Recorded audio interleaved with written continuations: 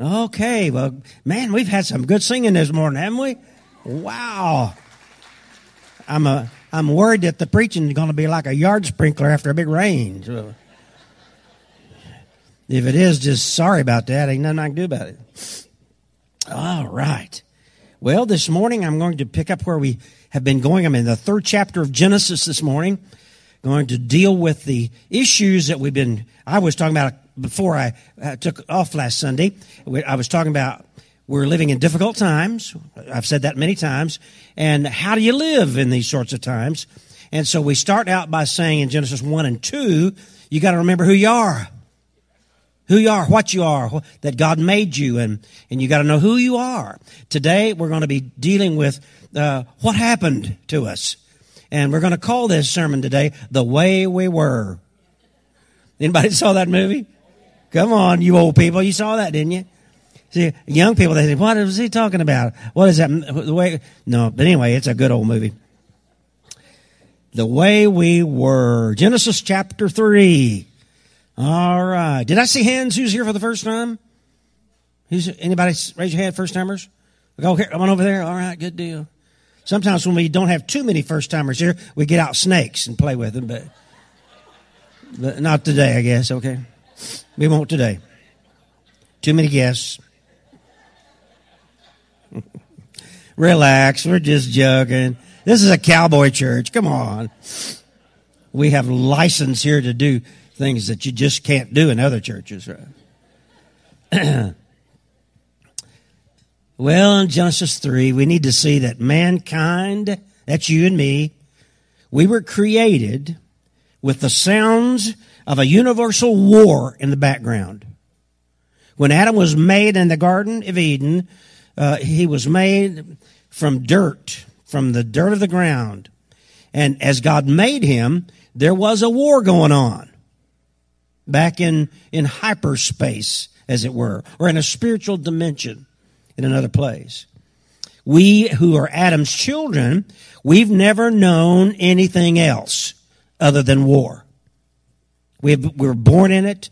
We've lived in it all of our life. For all these thousands of years that we've been here, there's been this war going on in the spirit world, which has bled over into this natural world in which we live. But it started in the spirit world. It was a war between supernatural creatures. And man, we were made and put in a natural environment, a natural place, earth. But this war was fought in a super, which means above natural environment, realm.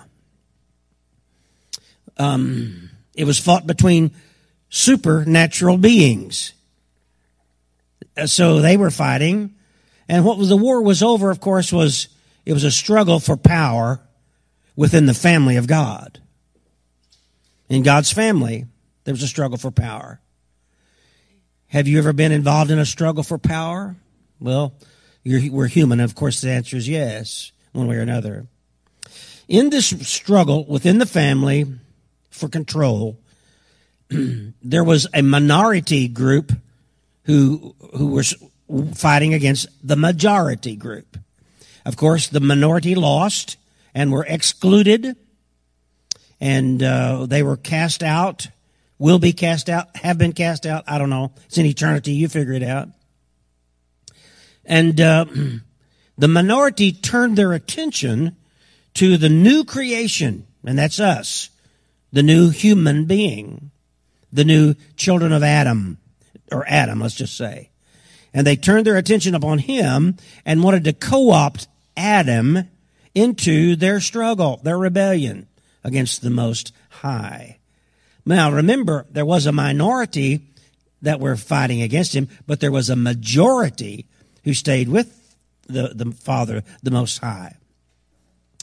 But again, they turned the minority group turned their attention on us. So let's step back just a little bit, since you've got that sort of background understanding of what's going on in Genesis chapter 3, why God made us, what was going on in the background, the spirit world.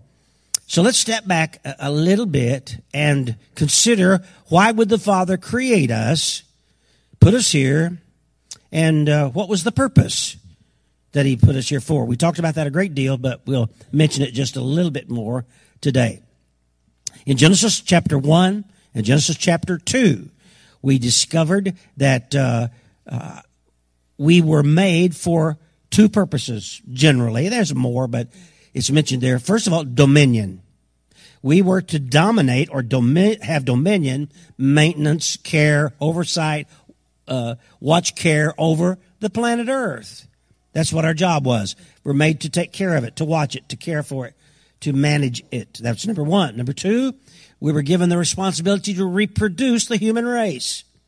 We have two primary responsibilities. Man shall leave his father and his mother, and shall be united to his wife, and they shall become one. They leave and they cleave. We talk about that, and it reproduces the human race. God gave us that responsibility. The human beings were made for sacred space. We were made to walk on the streets of heaven. We were made to be in the presence of God. We were created to have fellowship with the Most High God, to worship Him, to know Him, to love Him, to be with Him in eternity. We could call heaven our home. We could call the Lord God our Father. We can do all those things because that's what Adam was made to do. Now, the Bible is a history book of redemption. It is a story of redemption. If you'll remember last time I spoke on this, I talked about how I wish the Bible had been a little more scientific, given us a little more information about creation, about timing and all that, but it didn't. You see, because God wasn't interested in educating us in that regard. He was more interested in educating us in the history of redemption, telling us how He's going to fix us and bring us back from this lost situation we have found ourselves. That's what the Bible, in Genesis and all the way to the very end, is a story of redemption. So Adam was there.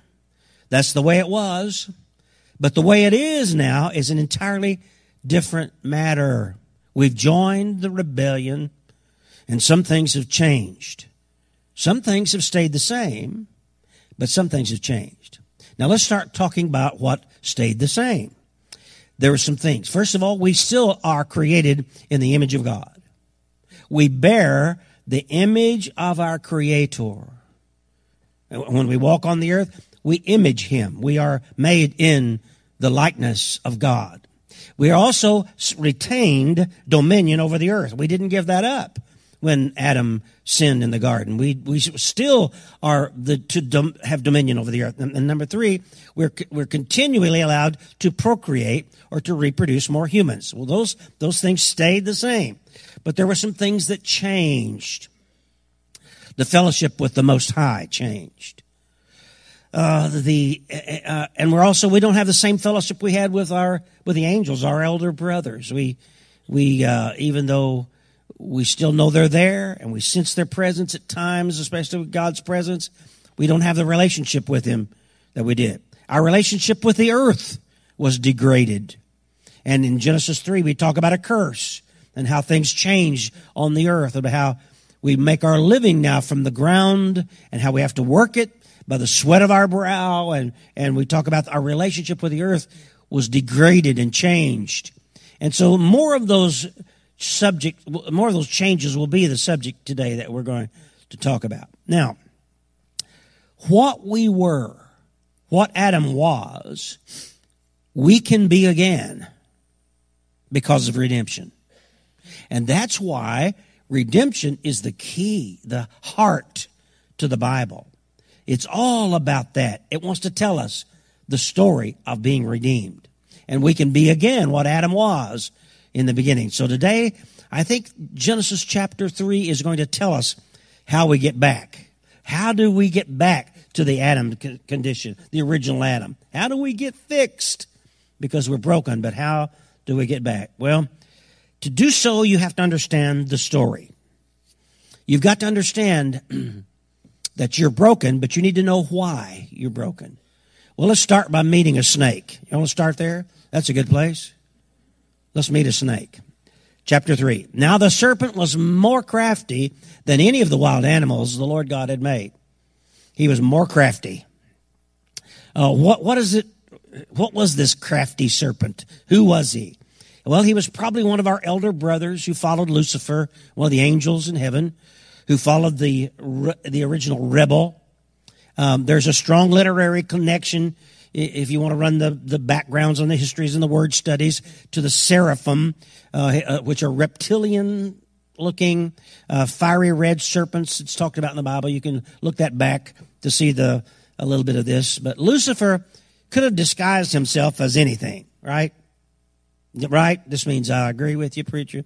He could have identified or disguised himself as a good-looking young man for Eve to be tempted by, which I think he did, in fact. And he could have been anything, but the Bible says it was a serpent, but I think it was more of the area, whatever it was. Chapter 3 tells us that he didn't say he was an animal. It says he was more craftier than the animals. So just read that carefully. Probably wasn't an animal because he could speak, he could lie, he could reason, but especially he could lie, and he did. Now let's go to the second part of the story. First of all, we met a snake. Second part of the story is we believed a lie. He told us a lie and we believed it. We bought it, hook, line, sinker. Let's keep reading. He said to the woman, "Did God really say, you must not eat from any tree in the garden?" Let me say it like we would say it around here. Hey, man. Hey, lady. Are you sure God said you couldn't eat of any of that? Come on. Hey, really? Did God say that? That's how we would say it today. You see, he started with an insinuation. Have you ever insinuated something to someone? We're good at that. Human beings are good at that. So he insinuated. Did God really say? See, it was a psyop. He planted a thought in Eve's mind. He knew he'd plant that thought, it'd grow, and it would connect to other things, and it would grow. So he planted a thought in her mind, and he just let it grow a little while and just let it kind of happen. Now, we don't know where Eden was. I've had a lot of time recently sitting around the house recovering from a stupid disease. And I've had a lot of time, so I've done some research on it. I wanted to find out where Eden was. Well, I have researched. I've done every word study. I've drilled deep and dove in it as deep as I could go, and I've come to a conclusion. I have no idea. Neither does anybody else where Eden was. But wherever it is and was, it was a special place because supernatural trees grew in this place. Supernatural. Above the natural, a supernatural tree grew here. Now, this supernatural tree, if you could get to this tree, you could have healing. And I wanted some of that healing from my COVID last week. And so I wish I could have found that tree. But if you got to this tree and you pull off one of the leaves of it and you put it in a cup of hot boiling water, I don't know how you apply it, but this leaves of the tree are for the healing of the nations. And also this tree, it was called a tree of life, immortality.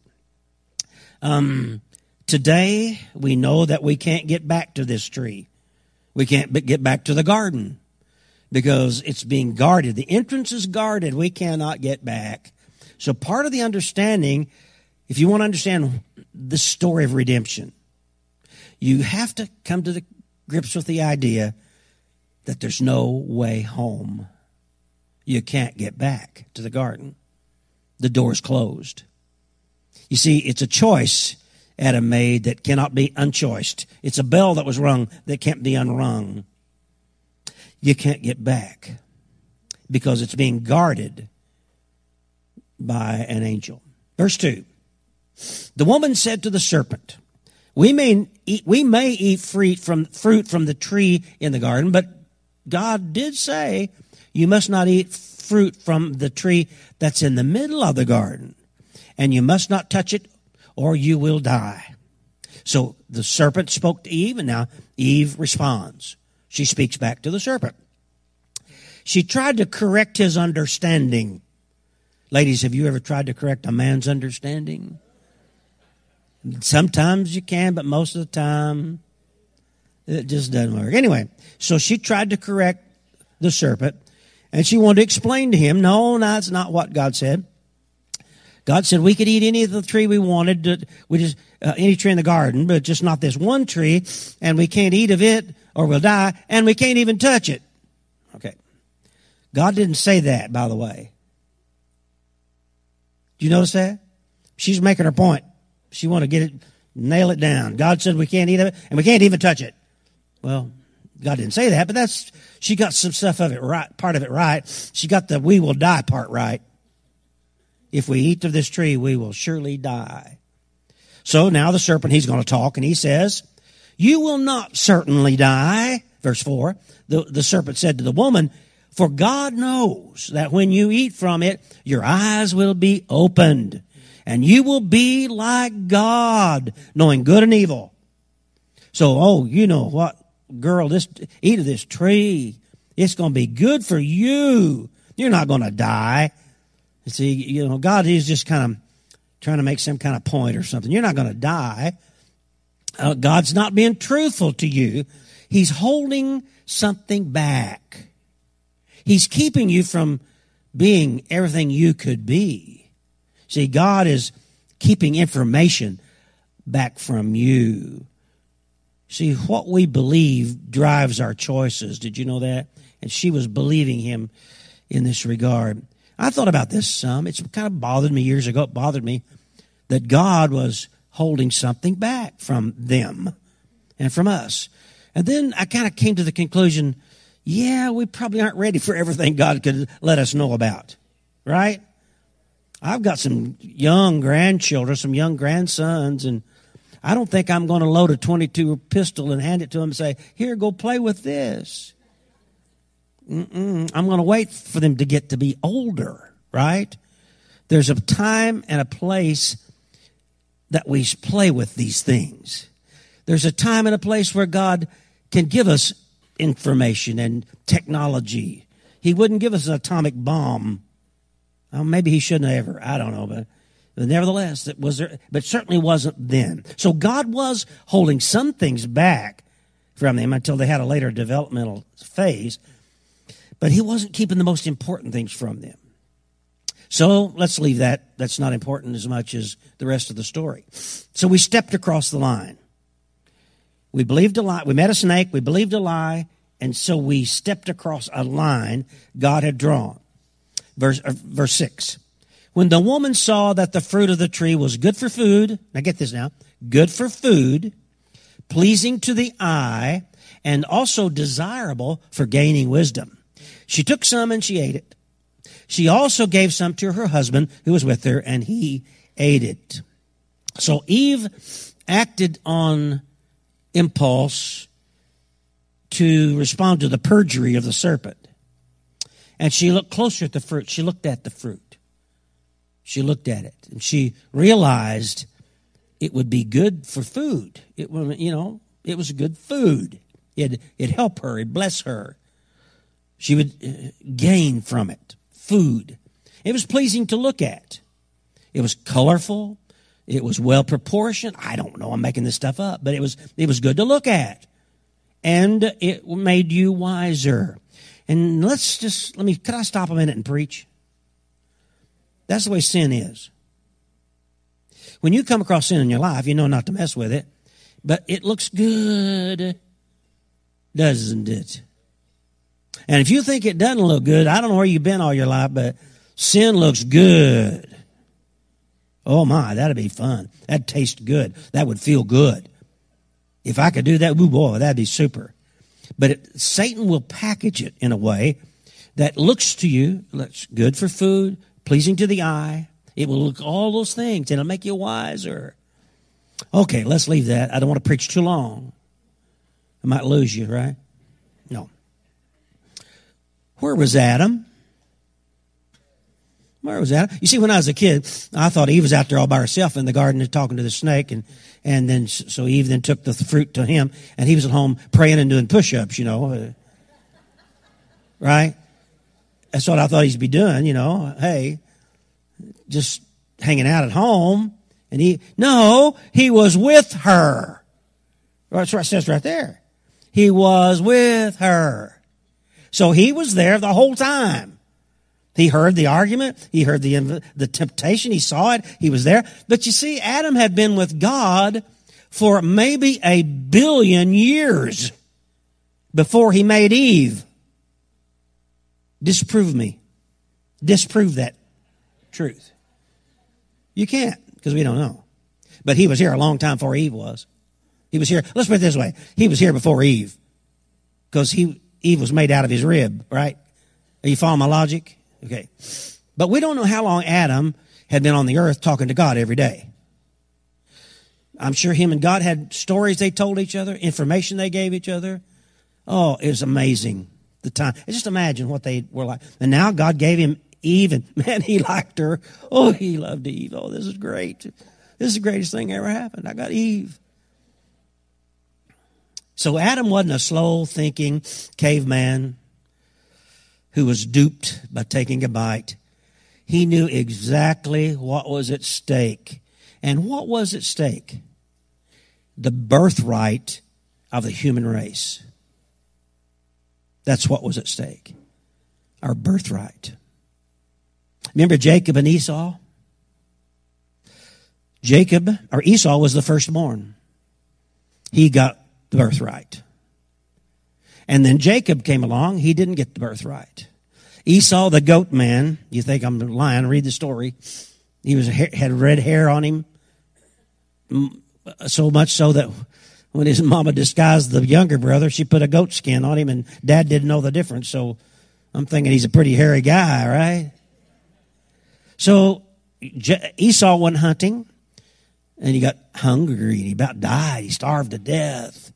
And he came home, and he said, "Little brother, you're such a good cook. Make me a bowl of beans. I'm about to die."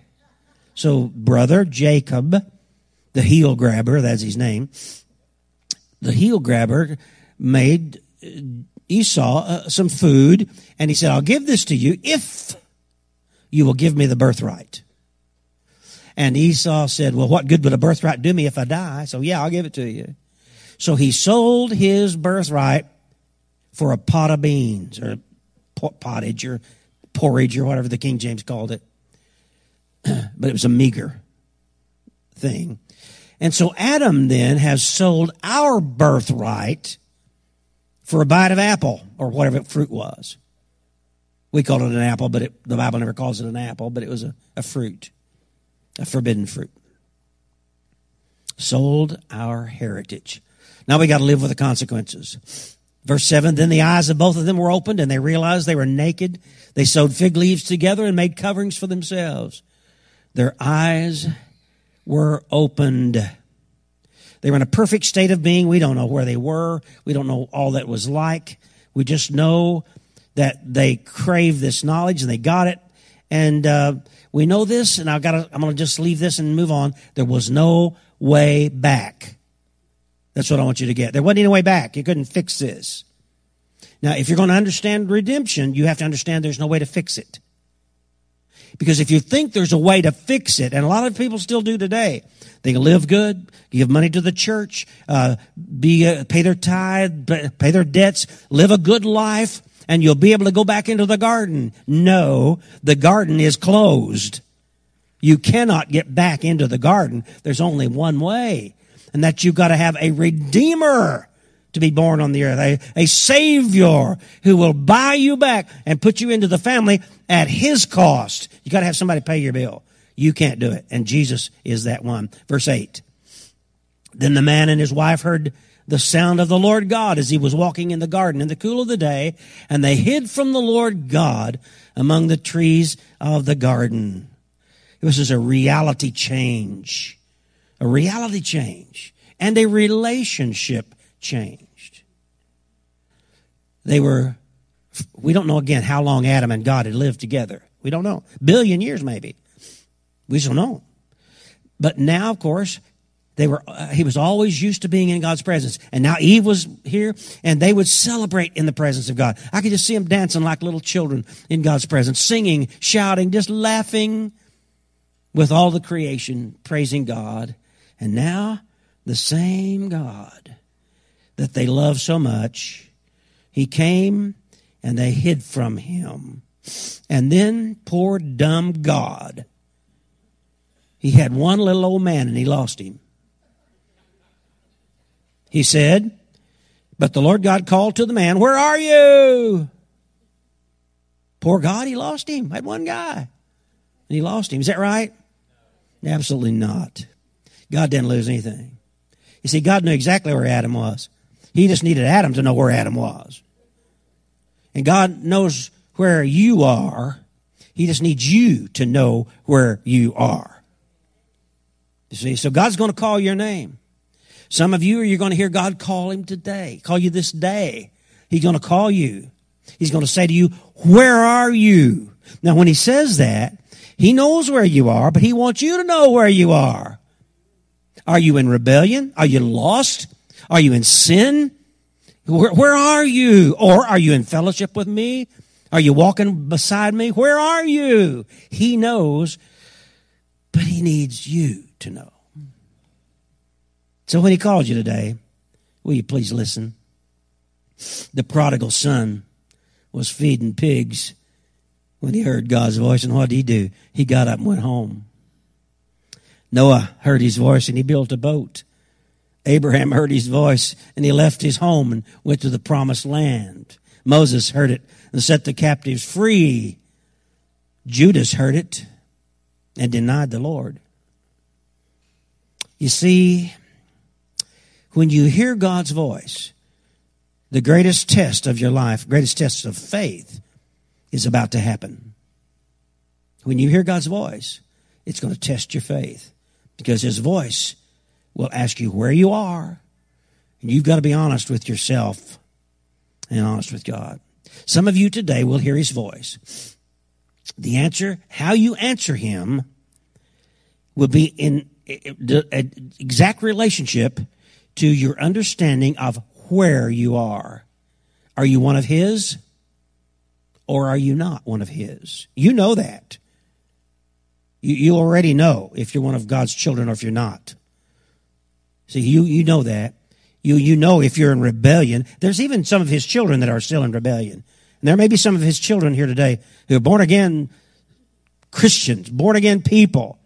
But you still got a little rebellion in you, and you're running, doing things your own way. You got to just say, God's going to say, where are you? You need to know. Some are so lost they don't even know where they are. And if you're here today and you're so lost you don't know where you are, let me tell you where you are. You're standing in the presence of a loving God that will forgive you, that came to Calvary and died on a cross for your sins and came from the grave alive with power over death, over hell and the grave to save you and restore you and redeem you. And when this life is over, he will open the garden again. And you can walk into the tree of life, into the very presence of God. Where are you going to go? Where are you today? You going to go into the garden? Let's go in with him. Father, today we have stood in the primordial ooze of the story of redemption. We've seen how it all started today. And Lord, we've found ourselves in this story as well. And we've been facing a difficult question. Where are we? Lord, here's where we are. We're lost. We're hopeless. We're humans. We're Adam's kids. But we also know that we want to be yours. We pray for adoption. Will you bring us into your family by your blood? And you've already promised you'd do that. Whosoever shall call upon the name of the Lord shall be saved. And today, Father, we're calling upon you. Save us, Jesus. Save us from our sins, from ourself. Save us, Lord, today. And that's our prayer. In Jesus we pray. Amen.